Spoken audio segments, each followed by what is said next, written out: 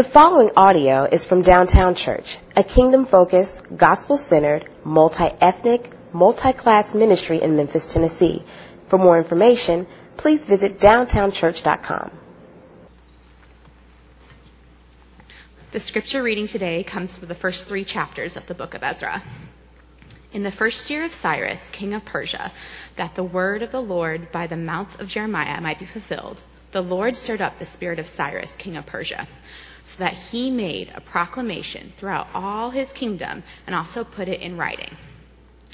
Thus says Cyrus, king of Persia, the Lord, the God of heaven, has given me all the kingdoms of the earth, and he has charged me to build him a house at Jerusalem, which is in Judea. Whoever is among you of all his people, may his God be with him, and let him go up to Jerusalem, which is in Judea, and rebuild the house of the Lord, the God of Israel. He is the God who is in Jerusalem, and let each survivor in whatever place he sojourns be assisted by the men of this place with silver and gold, with goods and with beasts, besides freewill offerings for the house of the God that is in Jerusalem. Then rose up the heads of the fathers' house of Judea and Benjamin, and the priests and the Levites, everyone whose spirit God had stirred to go to rebuild the house of the Lord that is in Jerusalem. And all who were about them aided them with vessels of silver, with gold, with goods, with beasts, with costly wares, besides all that was freely offered. Cyrus the king also brought out the vessels of the house of the Lord that Nebuchadnezzar had carried away from Jerusalem and placed in the house of his gods. Cyrus, king of Persia, brought these out in charge of the Mithridath, the treasurer, who counted them out to Sheshbazzar, the prince of Judah. And this was the number of them: 30 basins of gold, 1,000 basins of silver, 29 censers, 30 bowls of gold, 410 bowls of silver, 1,000 other vessels, and all the vessels of gold and of silver were 5,400. All these did Sheshbazzar bring up with when the exiles were brought up from the Babylonians to Jerusalem. Now, these were the people of the provinces who came up out of the captivity of those exiles, whom Nebuchadnezzar, the king of Babylon, had carried captive to Babylonia. The whole assembled together was 42,360, besides their male and female servants, of whom there were 7,337, and they had 200 male and female singers. When the 7th month came, the children of Israel were in the towns. The people gathered as one man to Jerusalem. Then arose Jeshua, the son of Jozadak, whose fellow priest, and Zerubbabel, the son of Shealtiel, with his kinsmen, and they built the altar of the God of Israel, to offer burnt offerings on it, as it is written in the law of Moses, the man of God. They set the altar in its place, for fear was on them because of the peoples of the lands. And they offered burnt offerings on it to the Lord, burnt offerings morning, burnt offerings and evening. And they kept the feast of booths, as it is written, and offered the daily burnt offerings by number according to the rule, as each day required. And after that, the regular burnt offerings, the offerings at the new moon, and all the appointed feasts of the Lord, and the offerings of everyone who made a free will offering to the Lord. From the first day of the 7th month, they began to offer burnt offerings to the Lord. But the foundation of the temple of the Lord was not yet laid. So they gave money to the masons and the carpenters, and food and drink and oil to the Sidonians and the Tyrians, to bring cedar trees from Lebanon to the sea, to Joppa, according to the grant that they had from Cyrus, king of Persia. Now, in the 2nd year, after their coming to the house of God at Jerusalem, in the 2nd month, Zerubbabel, the son of Shealtiel, and Jeshua, the son of Jozadak, made a beginning together with the rest of their kinsmen, the priests and the Levites, and all who had come to Jerusalem from the captivity. They appointed the Levites from 20 years old and upward to supervise the work of the house of the Lord. And Jeshua with his sons and his brothers, and Kadmiel and his sons, the sons of Judah, together supervised the workmen in the house of God, along with the sons of Henadad and the Levites, their sons and brothers. And when the builders laid the foundation of the temple of the Lord, the priests in their vestments came forward with trumpets, and the Levites, the son of Asaph, with cymbals to praise the Lord, according to the directions of David, king of Israel. And they sang responsively, praising and giving thanks to the Lord. For he is good, for his steadfast love endures forever toward Israel." And all the people shouted with a great shout when they praised the Lord, because the foundations of the house of the Lord was laid. That many of the priests and Levites and heads of fathers' houses, old men who had seen the first house, wept with a loud voice when they saw the foundations of this house being laid. But many shouted aloud for joy, so that the people could not distinguish the sound of joyful shout from the sound of people's weeping. The people shouted with a great shout, and the sound was heard far away. This is the word of our Lord. Tomorrow is MLK Day, and the reason that we commemorate a day like MLK Day is that we might remember history, that we might go back and remember what happened so that we can be better and do better. And that's precisely why God gives us these historical books like Ezra and Nehemiah. These two books were always viewed as one book by the Israelites, and that's how and why we are approaching them as one unit, if you will. And Michael and myself and Terrence and Michael Rhodes, others will be preaching through the entire two books, really one book, of Ezra and Nehemiah, that we might get the lessons from the history of Judah and Israel that God would have us learn. You see, these stories were written for you and me, and we cannot neglect them because they have something very important to say. So before we begin this morning, let me pray that God might open our hearts to the message He has for us from His Word. God, we need You this morning. We need Your Spirit to come in power, to give us eyes to see and ears to hear the glorious wonders of Jesus, even from Ezra and Nehemiah. Father, I pray this morning that You would touch our hearts, the hearts of us that feel as if we are in exile, that feel as if You have stiff-armed us and we can never and will never go back home. Oh God, I pray that You would touch our hearts this morning to see that that's not the kind of God You are. But Your arms are open, that You are our Father, and You love us, and that is who we are. Oh God, may the reality of the gospel of Jesus Christ come crashing into our fears, come crashing into our anxieties, come crashing into our pride, come crashing into our despondency, that we might have the hope that You give us in Your Word and in the person of Jesus. Oh God, do something this morning in us. Convince us of what is true, and may we abandon what is false. May we let go of the idols of our lives. Oh God, the cisterns that we have run to that will not hold water, would You lead us to Yourself, who is the living water.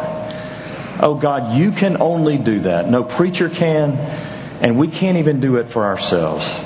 So God, we pray by Your Spirit that You would bring revival and new life this morning.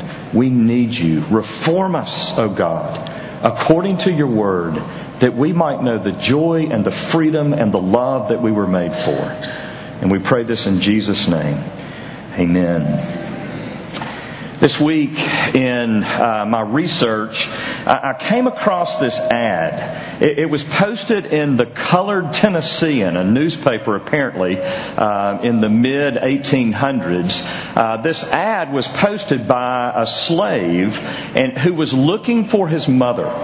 He had been separated from his mother for 21 years, and he placed this ad in the Colored Tennessean on October 7th, 1865. It reads, "Information is wanted of my mother, whom I left in Fauquier County, Virginia in 1844, and I was sold in Richmond, Virginia, to Samuel Copeland. I formerly belonged to Robert Rogers. I'm very anxious to hear from my mother, and any information in relation to her whereabouts will be very thankfully received. My mother's name was Betty, and was sold by Colonel Briggs to James French. Any information by letter addressed to the Colored Tennessean, Box 1150, will be thankfully received. Signed, Thornton Copeland."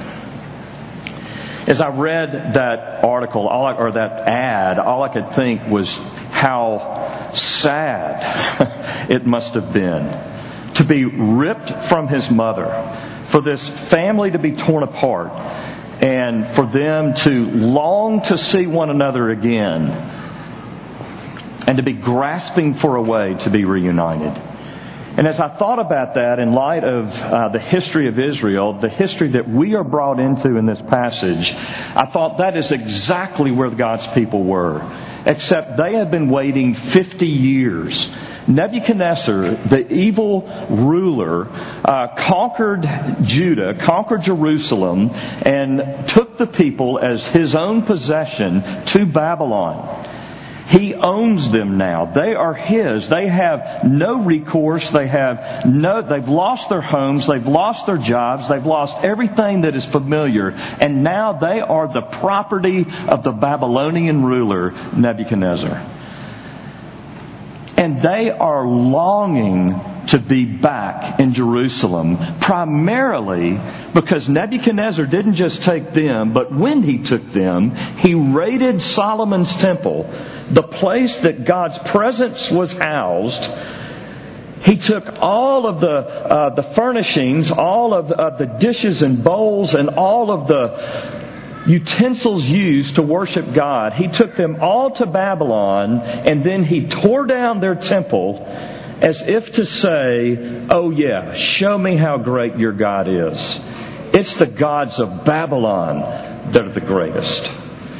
And so the people of God, those that have received the promise of God being faithful, those that have received the promise of having life if they would just give themselves to Him, find themselves completely cut off from their God.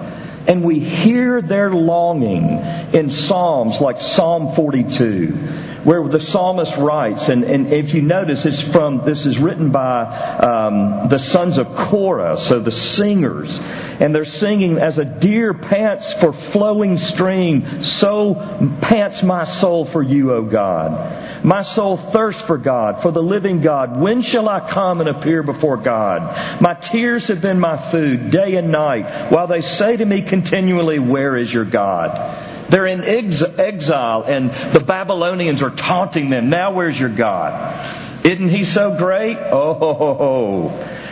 And the people of God are being pressed down. These things I remember as I pour out my soul, how I would go with the throng and lead them in procession to the house of God with glad shouts and songs of praise, just like we have sung this morning, a multitude keeping festival.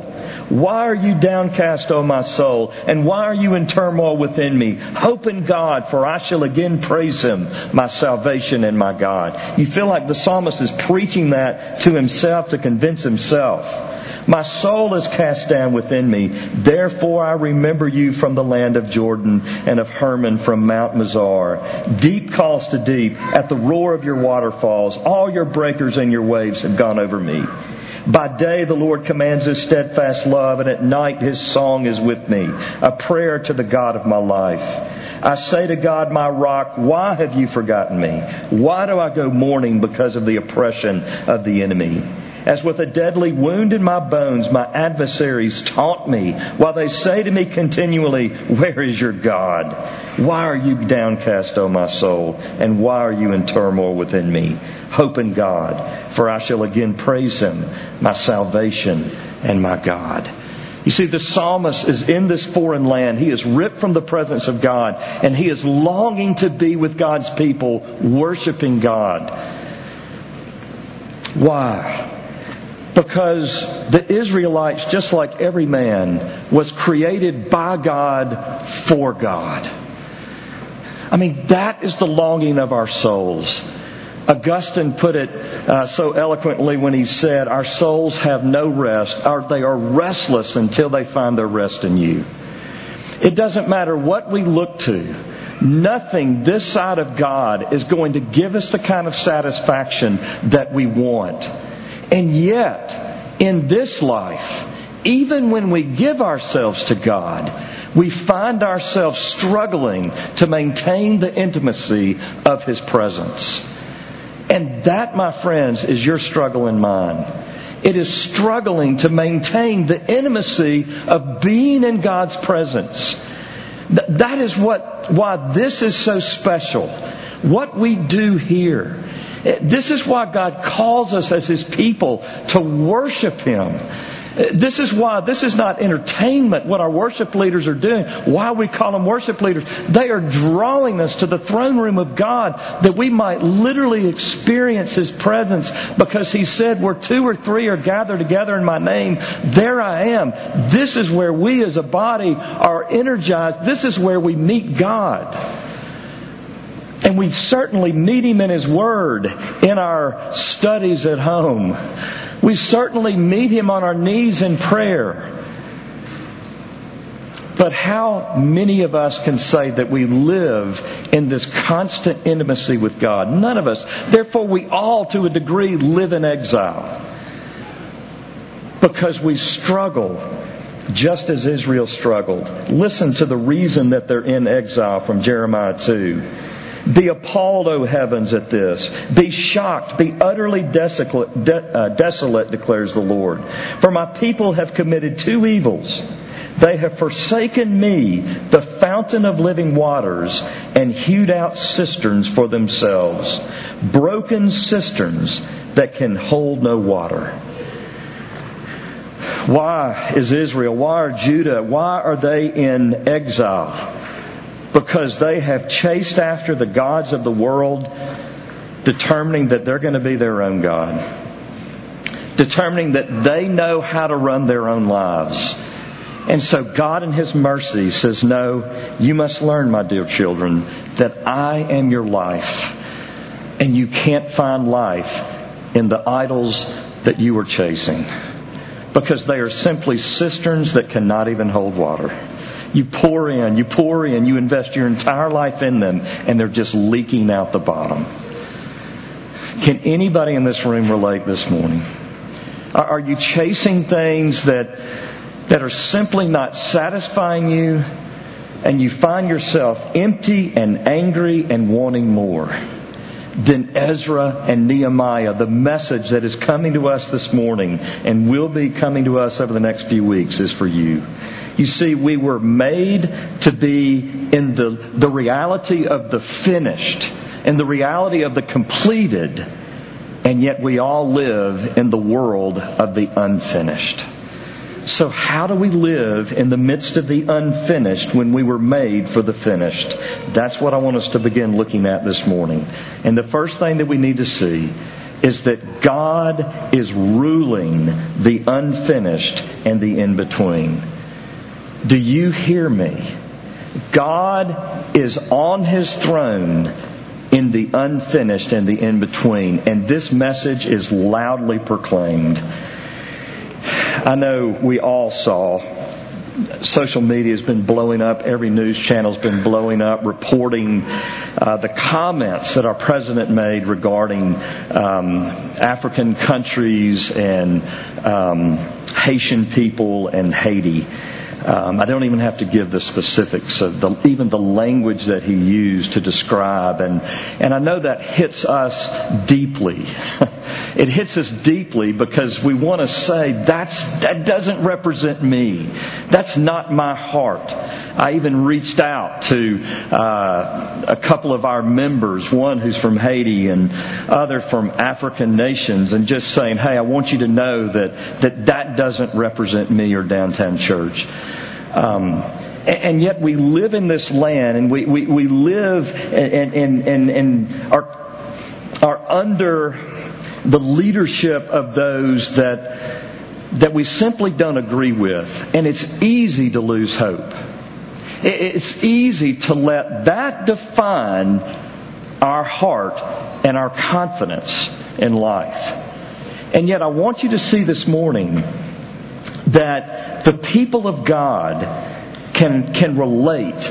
Those who were in exile can relate to where we are because they've lost everything. They are under evil leadership, and yet look at what God does. Verse 1. In the first year that Cyrus of Persia, a pagan, an evil ruler, in the first year that Cyrus of Persia was emperor, the Lord made what He had said through the prophet Jeremiah come true. Listen to this. He prompted Cyrus to issue the following command and send it out in writing to be read aloud everywhere in his empire. Did you hear me? God used and moved an evil ruler to send the people of God back to Jerusalem, back to Judah, to rebuild the temple. He didn't just say, hey, you guys can go, okay, I relent. He said, no, this is the command of God, coming through a man who does not even profess to follow God. Dear friends, the message is loud and clear. Why are you letting the front page news define your outlook on your life? Do you think God is asleep? Do you think God can't use whatever means He wants to accomplish His will? Do you think God is not at work? This story is telling us the reality that God is at work. He doesn't need a righteous man in the White House or in the governor's mansion or to be your boss He doesn't need anybody, because no one can thwart His will. And we as the people of God cannot be seen as a people whose joy is based on who is sitting in a public office, but who is sitting on the throne of God. I mean, that is the clear and simple message this morning. Take hope, people of God. We sang it. All of creation is our God's. He is our Father, and He loves us, and that is who we are. Man, I love that chorus. Can we please sing that again at the end? Okay, thank you. I could just sing that. That was the gospel I needed this morning. Because I did not have a very good father, and many of you in this room didn't either. Many of you don't even know your father. Guess what? You have the best father. You have the best father. Man, that's another sermon. I'm going to back off.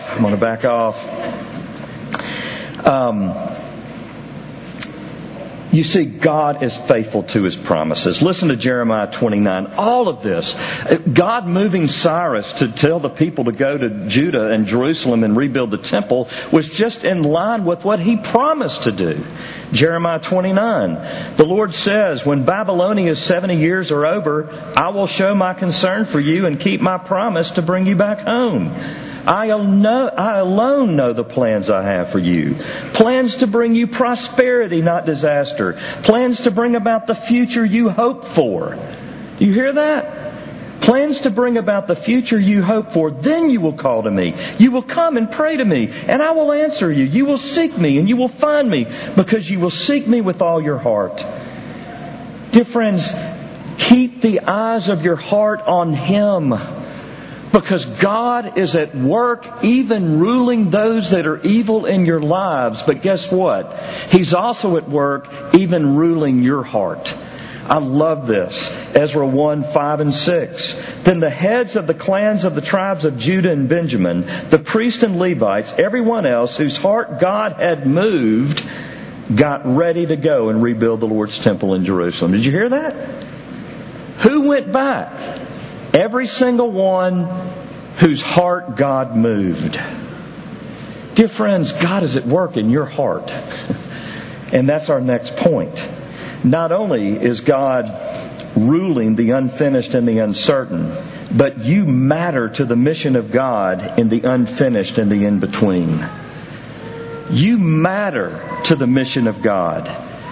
I spent a couple of days, actually just 24 hours in Nashville this week. I went to consult really with a good friend of mine who's planning a new church in Nashville. And my friend committed some sin about 8 or 9 years ago and left ministry and went into the business world. And really for him, that was going into exile, he and his wife both. But God graciously called him back into ministry, and his wife as well. And they're restored to ministry and about to plant a church in Nashville. And I spent 24 hours with he and his wife. And to see the life that is in them was so encouraging.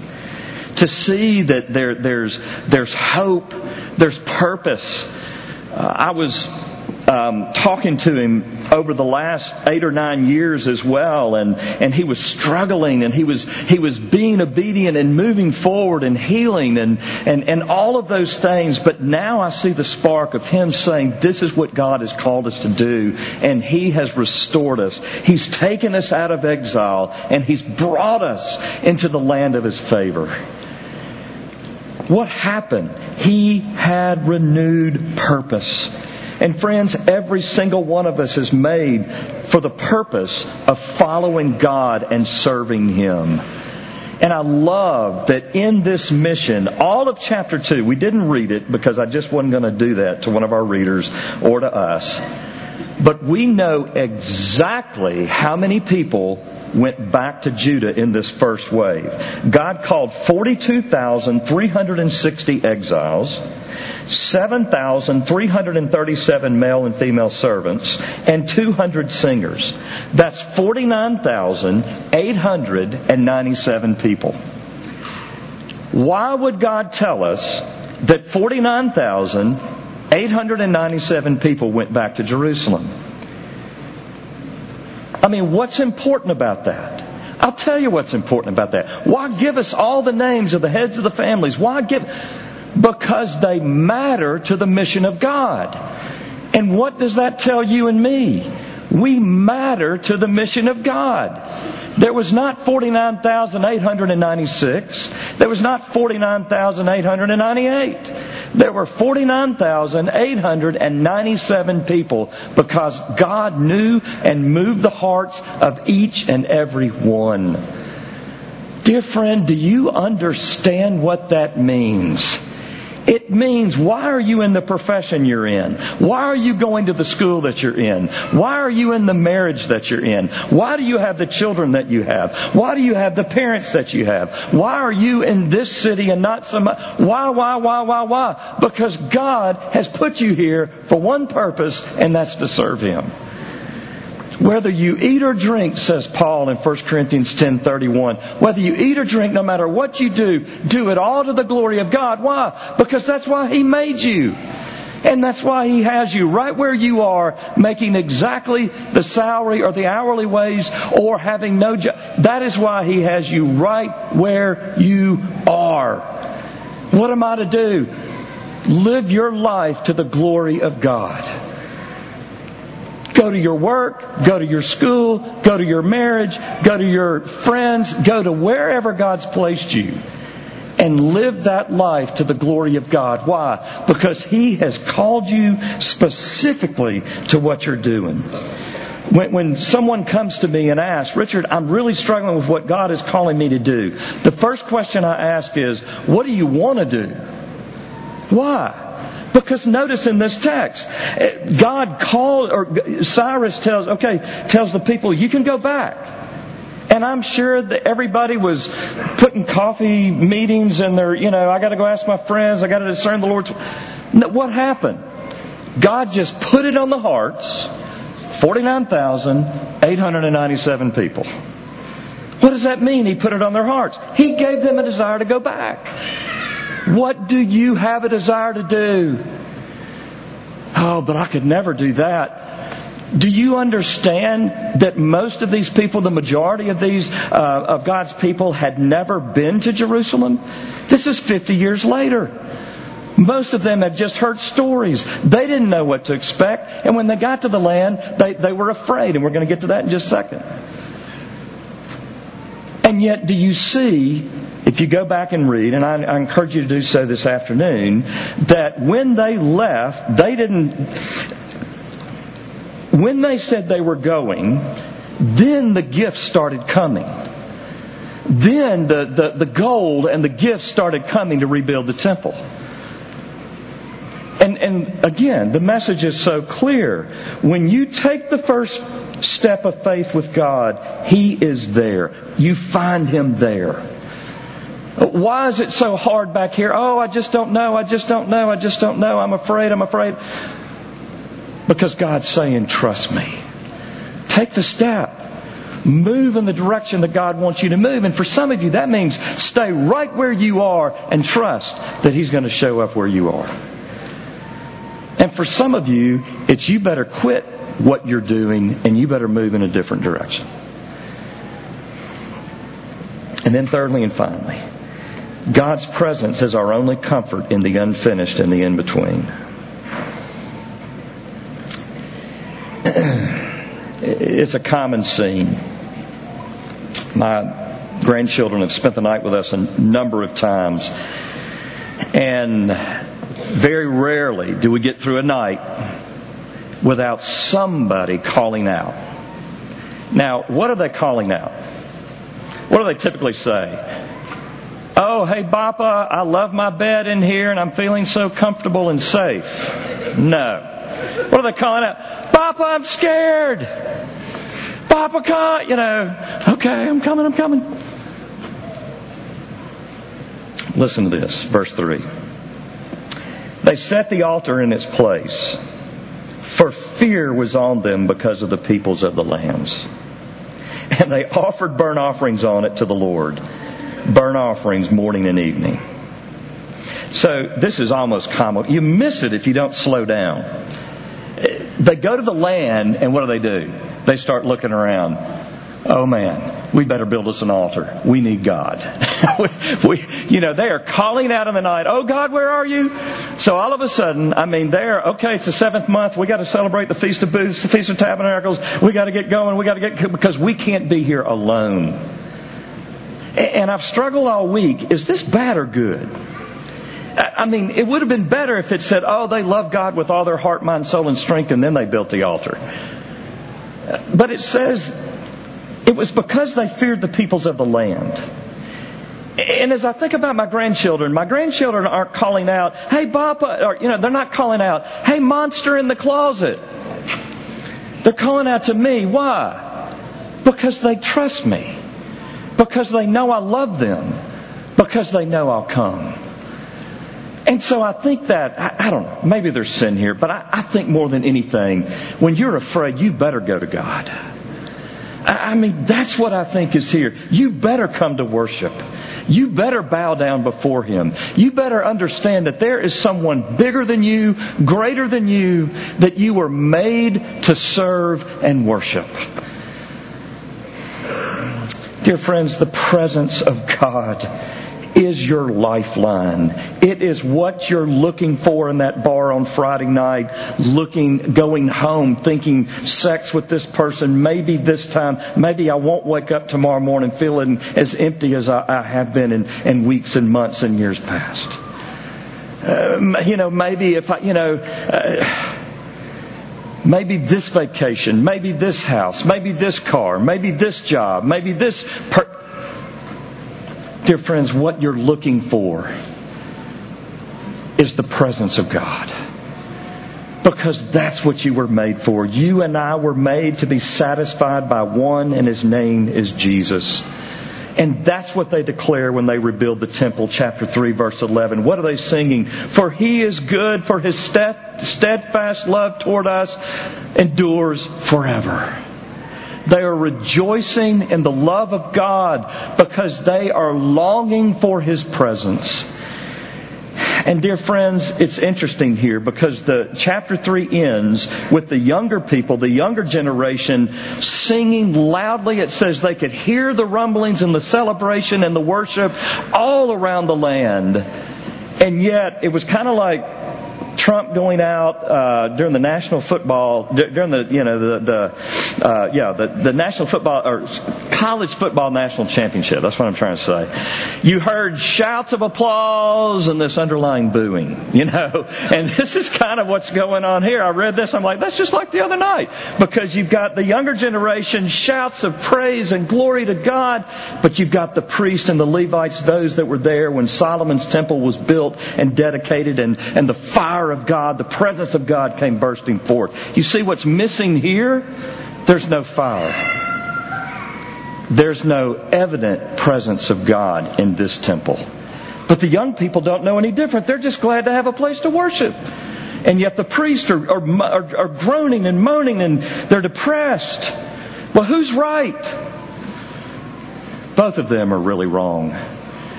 If you're satisfied with the worship that we do here for an hour, hour and a half on Sunday mornings,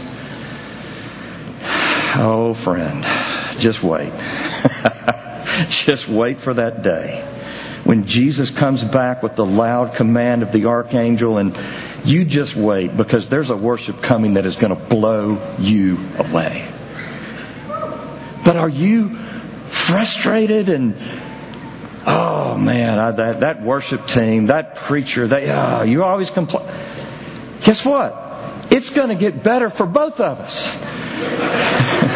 It's going to get better for the complainers, and it's going to get better for those that are satisfied. Because there is a day coming when Jesus will come back and we will finally go, that's why I was made. This is what it was all about.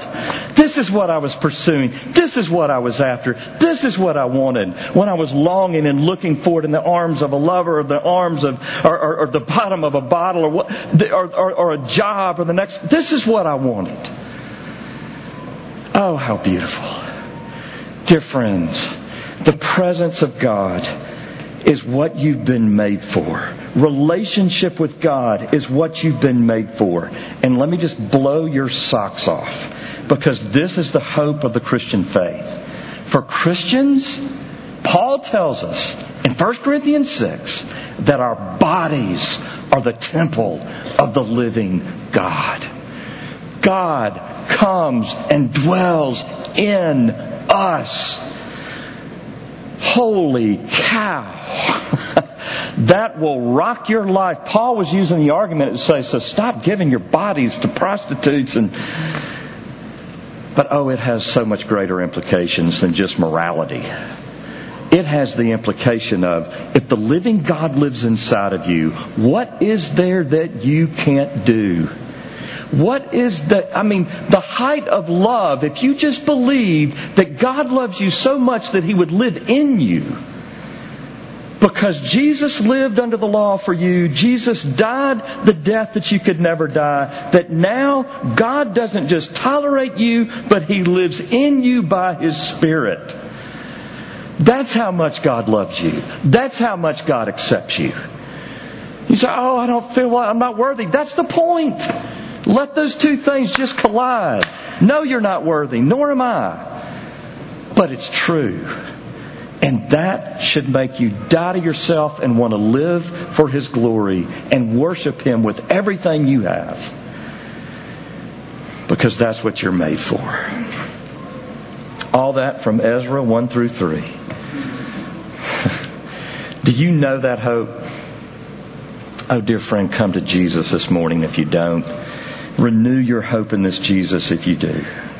Lord God, we thank You that You're a God that calls us out of exile into Your presence. You call us to worship. You have made us Your temples. How pathetic we are. Oh God, You deserve so much more. And yet, oh God, You've chosen us. And we can only say, thank You, thank You, thank You, thank You. We give our hearts to You, Lord. I pray for those in this room that are skeptical. Oh God, would You keep just pounding their conscience. Oh God, would You just keep pounding through the fear, through the anxiety, through the intellectual superiority that they feel towards You. And oh God, would You bring them to life. Oh Father, we thank You that You have made us Your people. We thank You that You will not leave nor forsake us, no matter how far we run, no matter how pathetic we live. Oh God, would You do a work among us that we might bring You glory in all we do, and that we might live for the purpose of Your glory, not our own. We pray in Jesus' name. Amen.